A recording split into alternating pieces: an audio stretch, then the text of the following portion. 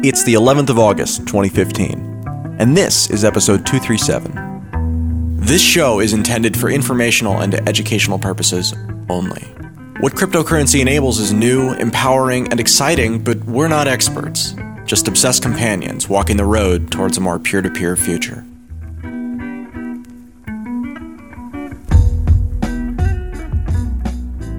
So Ethereum formally launched their Frontier. I guess this is the first actual mainnet release of the Ethereum platform for smart contracts, and it's been interesting because, this is a culmination of over a year now of work. They did the fundraiser last spring and worked on it for the entire year. Hundreds of people involved with the project, lots and lots of contributions, and just a ton of test nets. And today, they've released the first version of it that people can actually use on the mainnet. And I spent 2 hours this morning trying to get it working, and I couldn't do it because I'm not a developer. Oh, man. It was really exciting, though. It was very exciting. I installed Chocolatey so that I could use a command line interface to install things. And I'm a fairly technical guy in terms of I can understand stuff. But when it comes to actually getting in there and working with the command line interface, that pretty much is, DOS was as far as I ever went, and I didn't get very far in that. So it's been simultaneously really exciting. And also, I now can't wait for the next step. Ethereum launched with an interesting problem, which was that because they wanted the network to be entirely decentralized, they basically picked a set of parameters that would trigger when the launch actually happened. And then everybody who wanted to mine Ethereum at the very, very beginning actually has to build their own version of the Genesis block from all of the Bitcoin addresses that donated. And then everybody essentially uses those to start mining. And the network, at the point that there becomes consensus about, yes, this is the same Genesis block that everybody created, then the network actually goes online.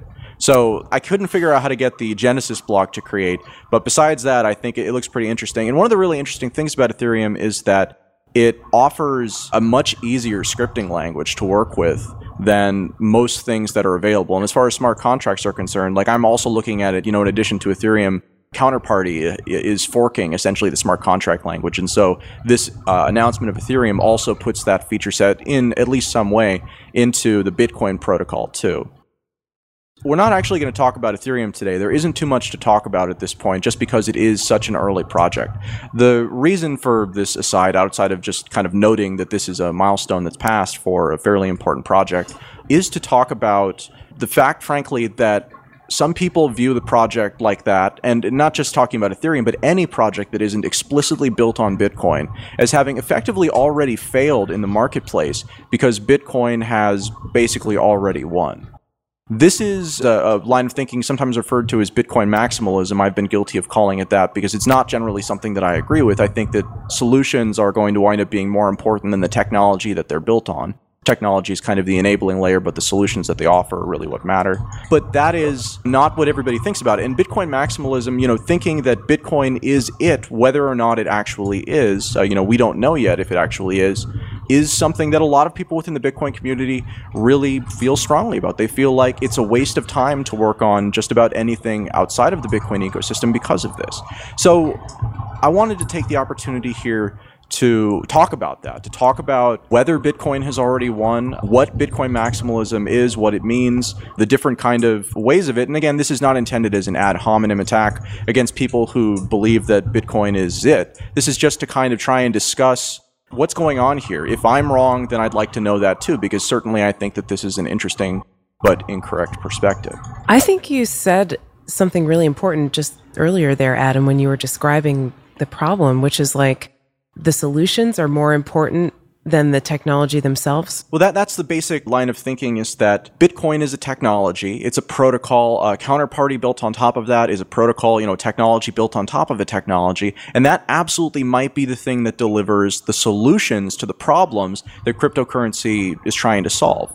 But ultimately, if some other technology that also solves the problem in a way that is equal, or that is functionally equal for the people using it, that is a solution too. And so that's really where the competition is. It's not so much about what can your technology do, it's about what are people using your technology to do and what kind of impact does that have on people wanting to use your technology versus other technologies, basically. When Bitcoin came out, there were a number of problems that it did a wonderful job of solving.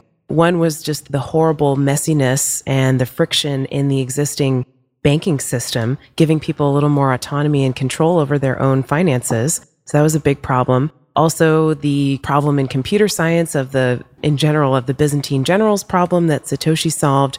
Like, how do you communicate in an unreliable environment where it's not clear whether messages have been received? Solving that with a peer-to-peer network. Like, the invention of the blockchain was the other solution that Bitcoin provided. Like, how do you have a historical public record with nobody being trusted, time-stamped to show a historical progression of events, and not depending on any kind of centralized server? That was another problem that Bitcoin solved and innovation that it provided. So I think the beef of Bitcoin maximalists is like, it's not always clear what these other projects are solving. They're taking stuff from Bitcoin elements like the blockchain concept and maybe building on it, maybe adding the ability to do different things, putting in tokens or tweaking parameters about Bitcoin. And maybe they're adding some new stuff, but those fundamental innovations, Bitcoin has already taken care of that. So what problem are these things trying to solve? And sometimes, admittedly, sometimes it seems like they're trying to solve the problem of the founder's own financial interests, right? Yeah. Like, they're not actually contributing much to the world. They're not actually providing a solution to a problem in the market, which is what all entrepreneurship and all business is about. Finding something that's bothering people, a pain point, making it easier, solving a problem for them. And sometimes it's hard to see what problems these different projects are solving. I've been accused of being a Bitcoin maximalist because of some statements I've made, specifically in the entire argument about Bitcoin versus the blockchain. Over the last probably 6 months, we've seen this marketing pivot to rename the cool parts of Bitcoin into the blockchain, remove some of the negative connotations, and produce a more technology-driven, less ideology-driven, more palatable set of technology for perhaps banks to consume. And obviously banks are far more interested in what they call the blockchain than Bitcoin at the moment. It's an easier pill to swallow. And I've been highly critical of that concept and kind of ridiculed the whole, let's take the revolutionary technology, strip out everything revolutionary, and then pretend we're doing something disruptive approach. But at the same time, I think that the argument here is a bit more nuanced than what we've discussed so far.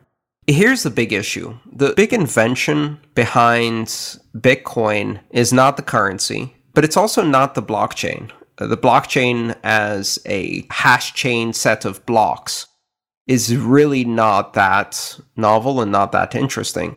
What is really interesting is the combination of all four things together, and the important thing we haven't mentioned is the Nakamoto consensus.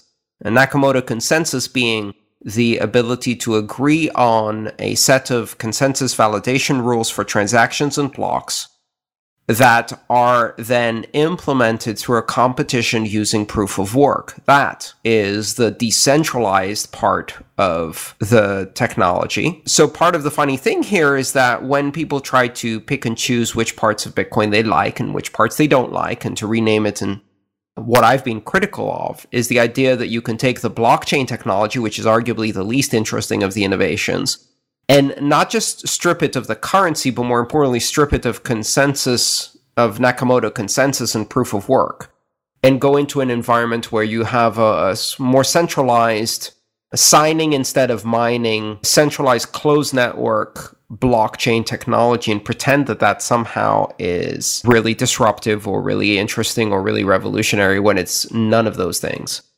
So, to me, I think the important realization, and part of the reason that I get called a Bitcoin maximalist, is the idea that a blockchain is really, really interesting when it's open and decentralized. And it's only open and decentralized when its validation works on a Nakamoto consensus system.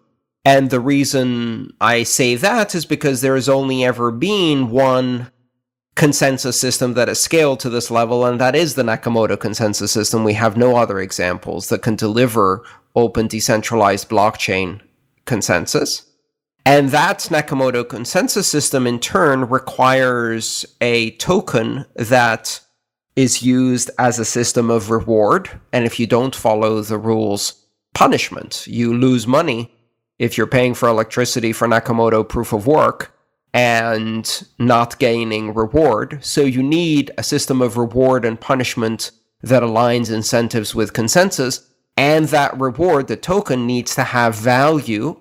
And that value needs to be globally tradable, meaning that you can't have a usable open decentralized blockchain without, so far as we know now, a Nakamoto consensus mechanism. And you can't have a Nakamoto consensus mechanism that works and is secure without a currency. And you need all of those things in order to deliver security without having to have trusted third parties on a globally scalable system. So we only know one way of doing that. Still, even after 6 years, we still only know one way, and that is blockchain plus Nakamoto consensus plus proof of work plus currency. So if you try to strip any of those things out, then the question is, well, how do you bootstrap something that is able to achieve the same goals as the Bitcoin blockchain and is secure? What we know about the Bitcoin blockchain is that it can support an economy at the moment that ranges on the low end from anywhere from $4 billion to, we've seen up to $10 billion, arguably because of the cost of attacking that consensus mechanism, probably more than $10 billion. That means that you can trust the Bitcoin network to execute transactions in the millions or hundreds of millions of dollars. Now, if you have an alternative, and certainly Ethereum would be one example where this is an outstanding question, how big of a transaction monetary value can it support with its security mechanism? How big can you bootstrap a security mechanism? And do you need to build an entire mining infrastructure all over again? And is it even possible to build an entire mining infrastructure all over again when people can attack it in the early stages before it's big enough to resist attack? I think that's the outstanding question, which is why I think the entire idea of blockchain as a technology without the currency, without the open decentralized Nakamoto consensus, is really just a slow database and really of not much use other than some narrow cases that are interesting to banks and not really that revolutionary.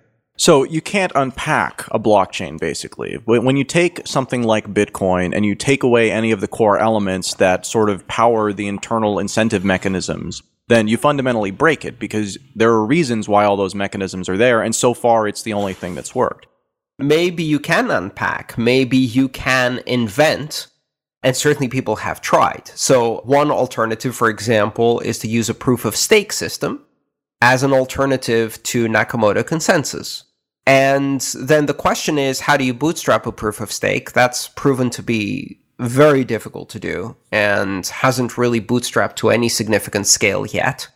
And how do you bootstrap it before it's attacked? So if the value that's being transacted exceeds the value that you can secure, then your network gets attacked. So you actually have to have security for more than you're transacting. In Bitcoin, that's actually one of the accusations against Bitcoin, is that it's inefficient or environmentally inefficient because mining is so far ahead of the actual transactional value on the network. But that's not a bug, that's a feature. What that means is that you're actually able to secure much bigger transactions than we're doing on the network today. And by having the mining scale run ahead of the transactional scale, that means that the network can grow securely. If the mining was running behind, then the value of the transactions you could do would be limited because there'd be incentive for people to attack it. And if they could spend less money attacking it than the value of the transaction, then they'd attack it, right? So that's always a challenge. This is the biggest challenge here, is that really the only way to bootstrap a consensus mechanism is to go for 3 years while everyone's ignoring you, laughing at you, not really paying attention, not thinking it's real money, until you succeed, and then have a big enough infrastructure that's hard to attack by the time people realize it's real money, which is what Bitcoin did. But it's arguably impossible to do again, because if you see an alternative chain that you think will have value in the future, well, then you have incentives to attack it now while it's still young, right? Okay, so I hear two basic parts of your position. One is that, again, you have to think about it, right? You can't just pull stuff out. You can't just put stuff in. because ultimately the balance that exists within the ecosystem is a fairly fragile one that needs to be the correct balance, otherwise the incentives are misaligned and things will go wrong. The other part of it is that Bitcoin has already effectively succeeded because it did it first, and so it had all of these advantages from having done it first. But what I don't hear you saying, and one of the things that I do often wind up arguing about, is whether or not that is the way it will be forever. And this is kind of where I take issue, is that I feel like what you've said is a perfectly clear example of what we have going on right now and what we've seen in the past, and what, if we're going to continue along on the same course, then we'll see in the future. But it seems to me that Bitcoin is itself a perfect example of how things often don't move along as exactly they've done in the past, and that outliers do occur, especially in times when systems, as they are now, are under a lot of pressure.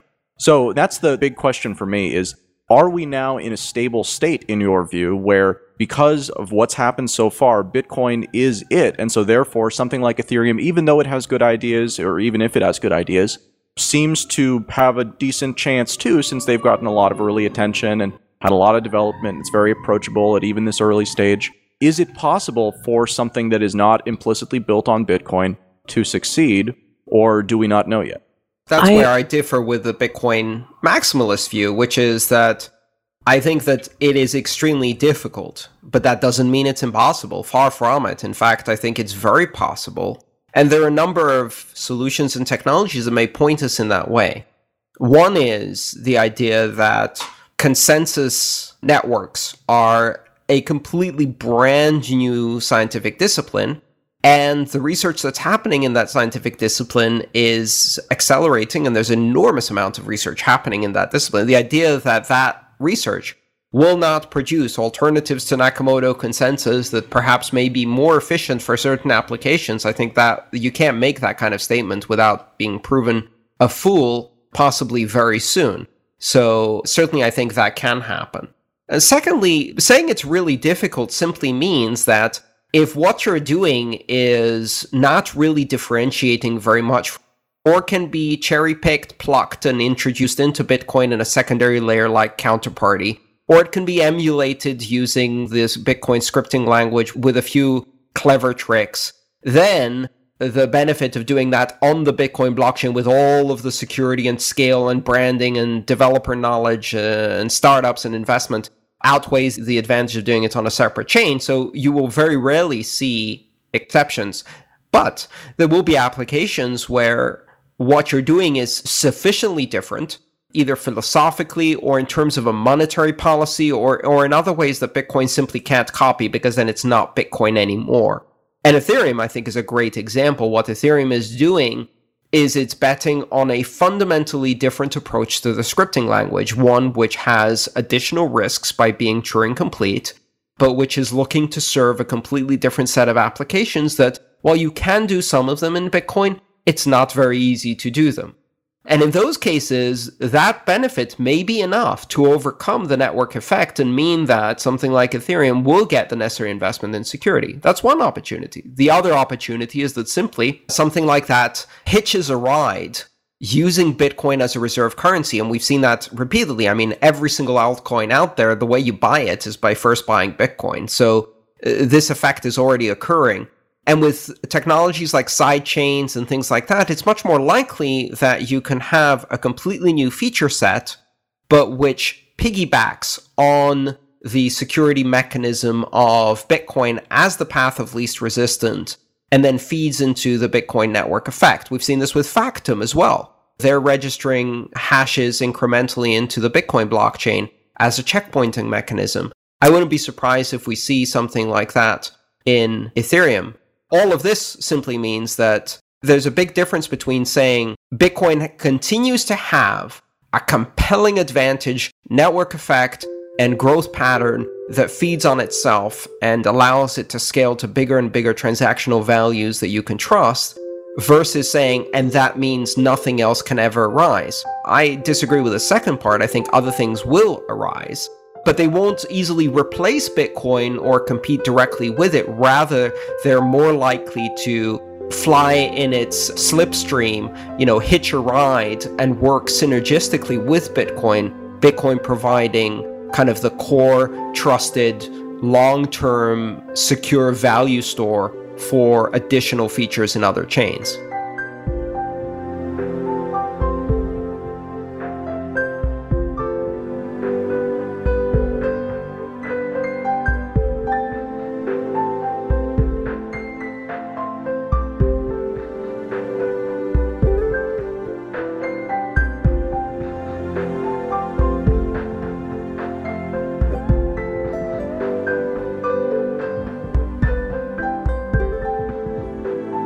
This episode of Let's Talk Bitcoin is sponsored by KeepKey. KeepKey is a Bitcoin hardware wallet that protects your money from hackers and thieves while still giving you convenient access.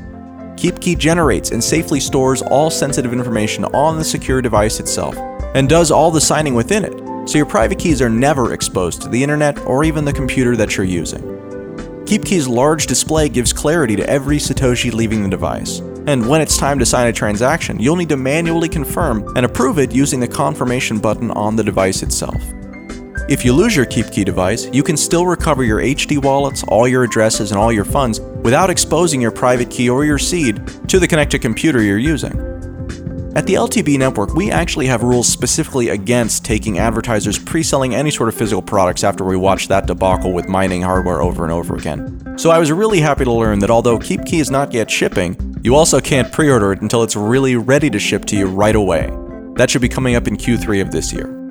That said, I actually have a production unit in hand I've been using for the last few days with very impressive initial results. I'll be sharing some of those experiences with you in sponsor segments on episodes to come. For more information or to be notified when the KeepKey hardware wallet is available, visit getkeepkey.com. And today's magic word is key. That's K-E-Y, key. You've got until the 18th of August to visit letstalkbitcoin.com or the Let's Talk Bitcoin iOS app to enter it for your share of the listener rewards. Thanks for listening. Let's rejoin the conversation now.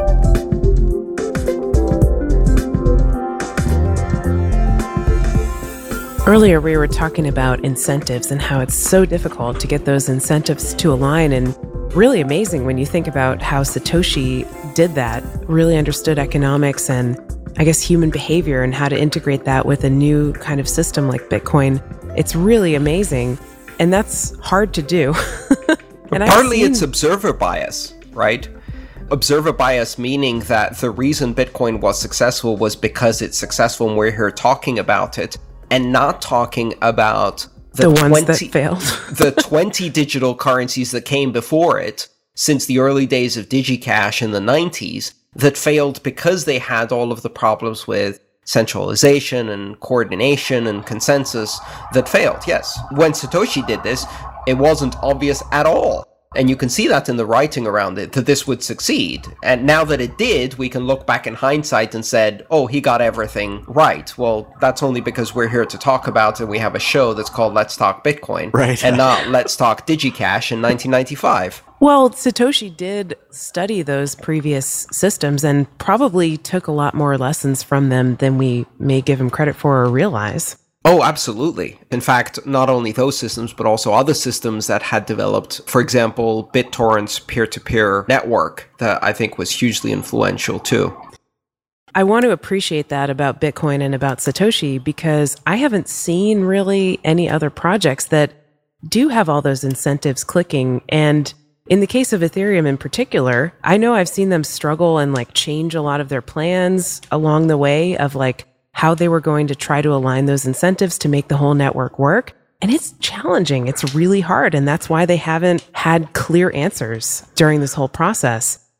I guess that just makes Bitcoin and Satoshi even more amazing. But there's also something to be said for the historical context and like looking back at these previous projects that failed. And that takes a lot of time and effort. And I don't know if everybody who's wanting to start a project is willing to sort of put in that looking back at history to take lessons from the past and apply them to their current project. Well, and to a large degree, you don't need to. I mean, that's the thing about it is that Bitcoin or any of these technologies that are built in an open source fashion makes it so you don't have to go back and look at that. You just have to take a solution somebody else already created and then try and create value using that as a baseline. That's like the interesting part, the most interesting part to me about Bitcoin anyways, is that when you have these open source technologies that come out, they raised the bar for everyone around them, right? There was no altcoin ecosystem before Bitcoin came out, and there was only an altcoin ecosystem because Bitcoin was released under permissive licenses that then allowed for anybody who wanted to with relatively little difficulty compared to doing it without Bitcoin there as something you could just fork and make some changes to.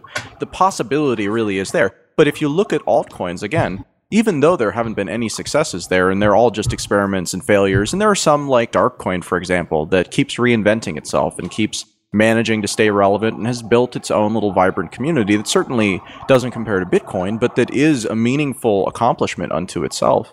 It has a compelling differentiator, and I think that's the key. The differentiator has to be compelling enough to overcome the difficulty of bootstrapping your own security mechanism.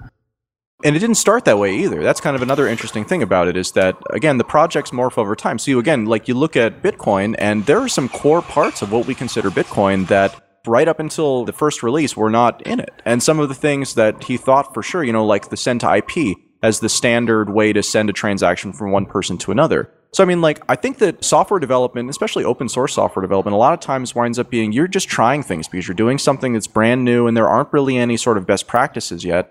And then it's about honing that. It's about finding the things that work and improving them, building them into better parts, and finding the things that don't work and trying to deprecate them or get them out of some other way. There has to be a reason to do that, like a problem to solve. Yes, but also I think we underestimate the luxury of flying under the radar. And that's one of the really big advantages that Bitcoin had because, Ethereum now, they just did their first release, right? And in the first release of Bitcoin, it was riddled with bugs. And there were so many ways that people could exploit the system and essentially do things like violate consensus rules, denial of service on the network, create Bitcoin out of thin air. All of these bugs of the first year, if you look at them, some of them are really, really big problems that got fixed really quickly, really early on. But at that time, they weren't really exploited to the point of destroying the Bitcoin network because what's the point of exploiting them? You can mine 10,000 Bitcoin on your laptop in order to buy a pizza, and the Bitcoin is essentially worthless, so there's no point in exploiting it. And that's a huge advantage, being able to essentially have this playtime, this honeymoon period. And Ethereum doesn't have that, because right now, if they go into mainnet production and they're using Ether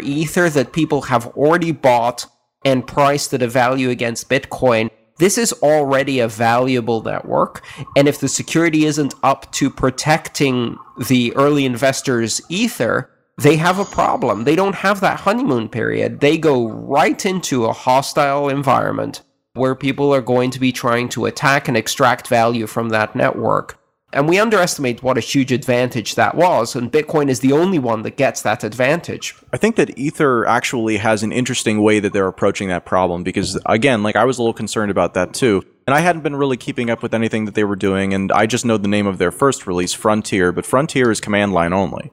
So to a certain extent, since Frontier is command line only and there are no end-user facing applications, there are no real wallets or anything that a normal user would be willing to use, and there aren't going to be for several months until this first release period is over, they're sort of enforcing that just by not giving anybody who isn't a developer the option to even engage with the system. There's half a dozen corporations, including companies as big as IBM, already have bought Ether and are going to be using that exact command line to try to implement test applications with real Ether right now. So I don't see how that works, Adam. All of the developers who want to start experimenting and building applications, whether these are prototype or user-facing or not, are going to build wallets and put Ether in them. And if the consensus mechanism is broken, and that's a possibility, they're going to lose that money. And they paid to get that money. It didn't come for free. So, okay, maybe there is a mild honeymoon period, but really the level of risk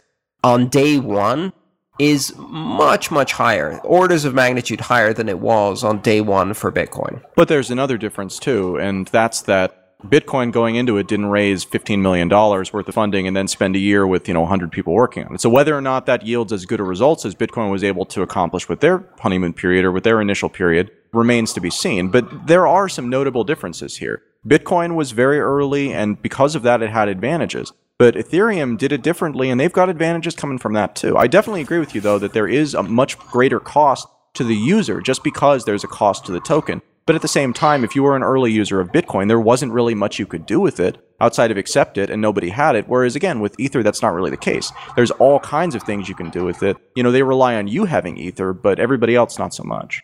So, disclosure here, I bought Ether on day one of the sale in order to use it for development projects. I bought quite a bit. I spent, I think, maybe 4 or 5 Bitcoin. I'm a huge fan. I am very interested in the kinds of applications that can be implemented using Ethereum. I'm very interested in the smart contract space.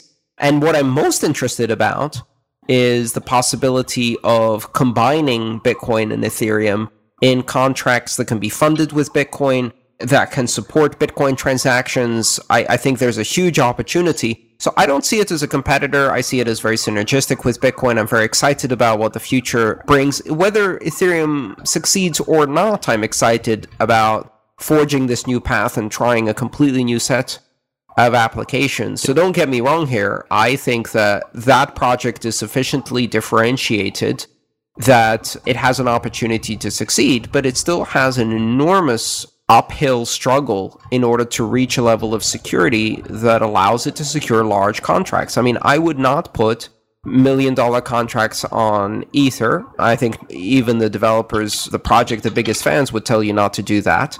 But at some point a year from now, 2 years from now, you're going to need to do that. Otherwise, what's the point? And when you need to do that, you want to know that the security of the network is up to supporting that level of trust. So that's the hard thing here. So, Andreas, would you say that the smart contracts problem is the value that you see in Ethereum? Like it's trying to solve that problem? It's just programmable on a whole different level. Bitcoin is programmable money, and it's astonishing what you can do with just 5 or 6 really simple script operators and the trust primitives, the trust guarantees that are offered by the core Bitcoin protocol. It's one thing to be able to do cool things, but it's another thing to solve a problem. So I just want to make it like really explicit. Like what problems do you see Ethereum solving for you, for other people, for the world? I think there are a number of things. I think you can create very complex programmable financial instruments that can remove a lot of counterparty risk and uncertainty that exists in specific financial applications.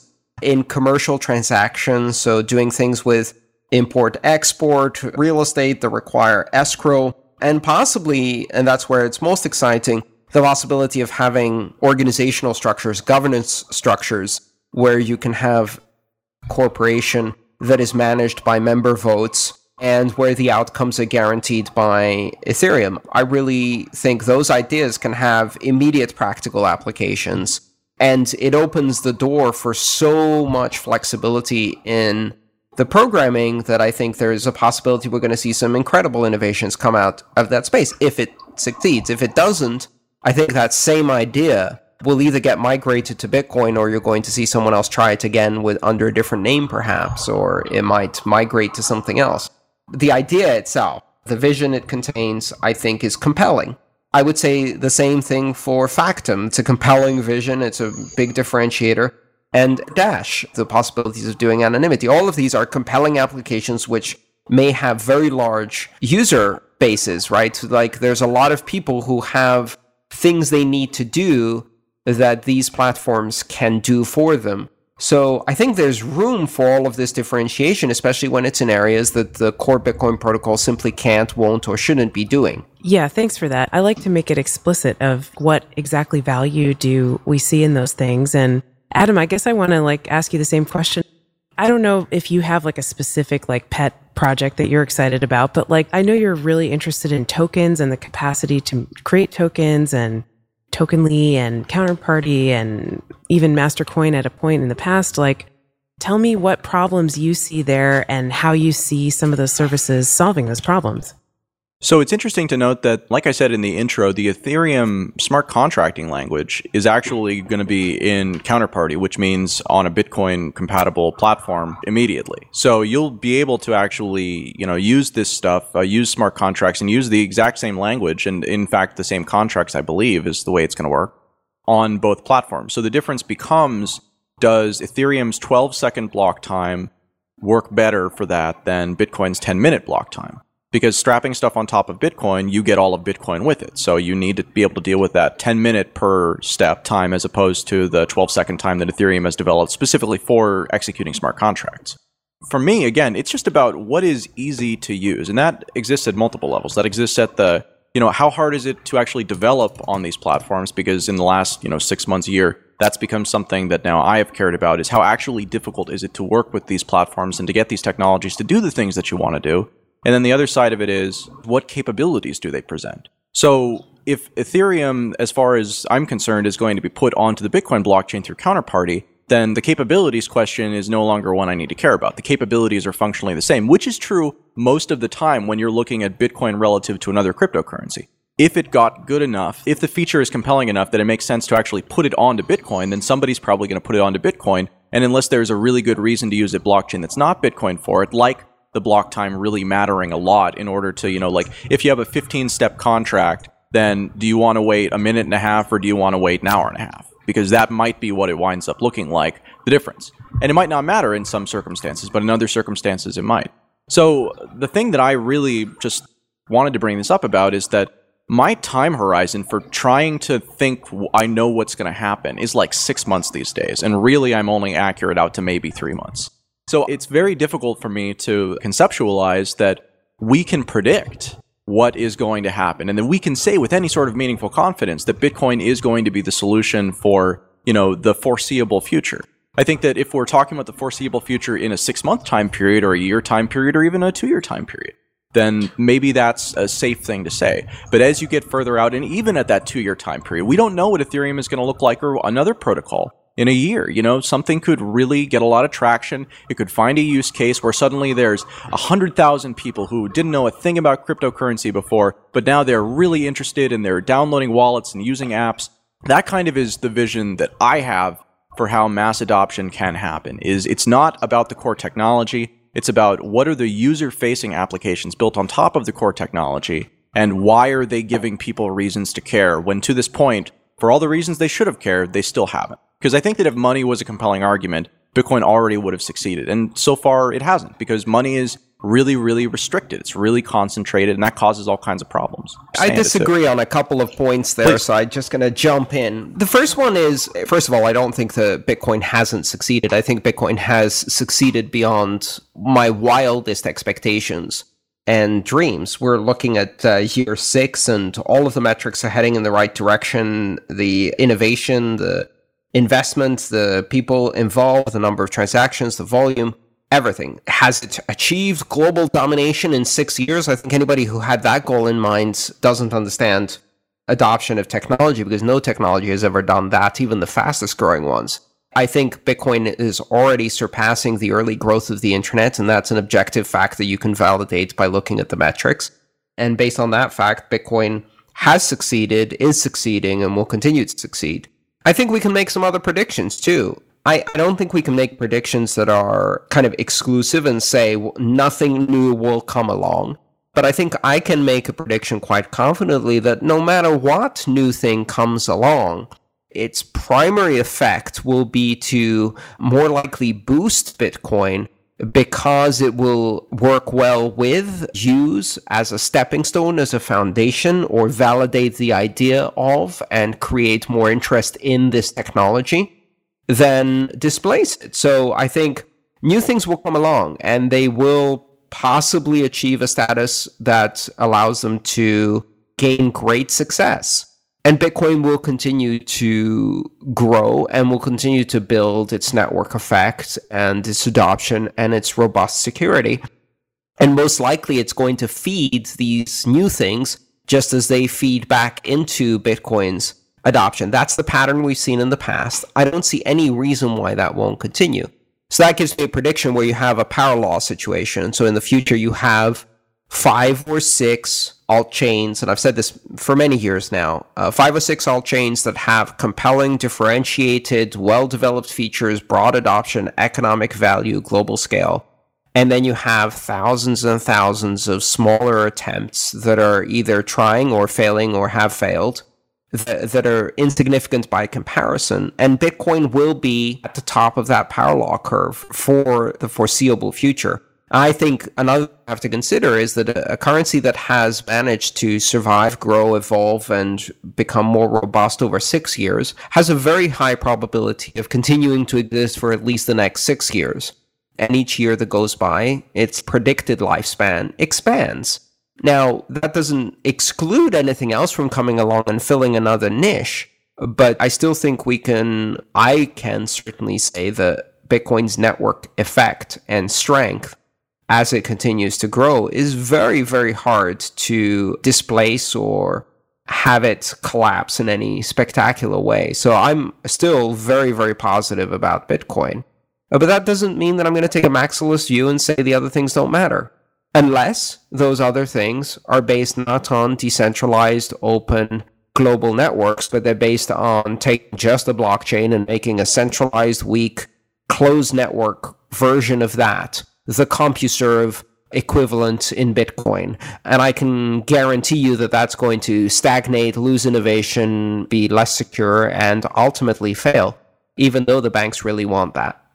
So when we talked to Charles Hoskinson almost 2 years ago, one of the things that he was talking about as a threat to Bitcoin was a company like Google or a company like Facebook rolling out their own version that would have many of the same things and it would still be decentralized in the way that Bitcoin is decentralized, but it would have certain characteristics and it would appeal and be marketed to a very, very different and very much broader cohort than so far Bitcoin has seen adoption with. You've also described this in the past as certain fetish communities have a larger user base than Bitcoin does. So that, I guess, is where I'm talking about. I'm not talking about relative to other cryptocurrencies. I'm talking about relative to success in terms of changing the world in a globally pervasive way. So I am not expecting that to happen in 6 years. I'm saying that in that race, we're still early. But here's the problem, because the thing is, you said that if one of these companies does something that is just as fundamentally decentralized as Bitcoin, but appeals to a different demographic.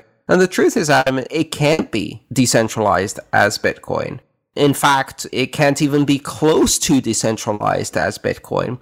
If another company launches something like that, and they do it as a corporate coin of any kind, then they're going to have to face the fact that they are operating in a regulated environment in a specific jurisdiction, and they're going to have to control the use of that system, whether it's a currency or contracts network or whatever else it is. And that, by definition, means it can't be decentralized. It has to be centralized and controlled. And once it's centralized and controlled, it's no longer really anything like Bitcoin. It very quickly becomes PayPalized, like PayPal. It will be brought to bend to the will of regulators and the banking consortium, and it's going to become a pale version that doesn't allow open innovation and decentralized innovation, because if you have a really interesting application, you won't be able to put it on that coin because it will violate the terms and conditions, and because those big companies can be put under enormous pressure by governments all around the world and can simply pursue an open decentralized alternative to banking unless it is truly open decentralized, which means they have a better chance of building applications on top of Bitcoin and leaving the we do not control part of it to Bitcoin than trying to build an alternative to Bitcoin that by definition they will control and they will have to control and they will have to make close. So I'm not worried about that at all. So this is circling around to if you have the ability, then you have the responsibility effectively. CompuServe couldn't do an alternative to TCP/IP because CompuServe had to face the fact that if their users built an application that Uncle Sam didn't like, they'd get sued. And so they had to control and curate all content, and they had to make a PG-13 internet. And guess what? The world doesn't get revolution on a PG-13 internet. Eventually, they got subsumed by the much more effective global reach of TCP/IP and the rate of innovation that occurs when you do innovation without permission at the edge. And you cannot build a corporate coin, similarly in the Bitcoin space, that takes away the decentralization without paying the price in innovation. And you can't have your cake and eat it too. And that's really the compelling advantage that Bitcoin has as a neutral platform, as a place where you can do permissionless innovation at the edge, and that provides that security to you almost for free.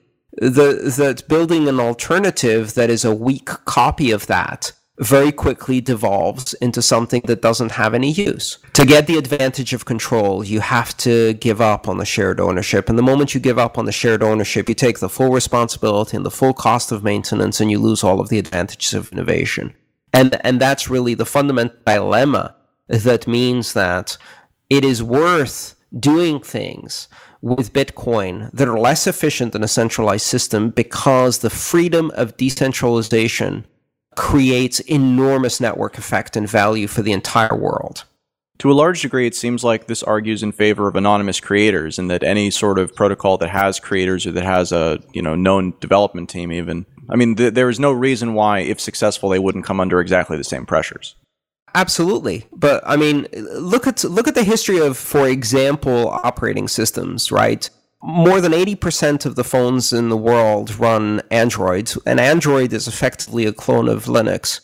And so where Google went and built their own, they kept it mostly open because they wanted to gain the advantage of the underlying shared technology. And they wanted to create a massive ecosystem with a lot less permissioning on innovation. And as a result, the vast majority of third-party handset manufacturers, the developing world, all around the world really, Android has dominated because as a more open platform, it can accelerate innovation much faster, and you can get much more variety for niche applications that apply to just a few small carriers in a small locality. And a developer can do that. And that's the advantage. The walled garden approach may succeed in the short term, but in the long term, it loses because it slows down innovation. We've seen this happen again and again and again. And that applied to CompuServe, it's applied to AOL, and it applied to Apple, and it will apply to Apple Pay and Facebook and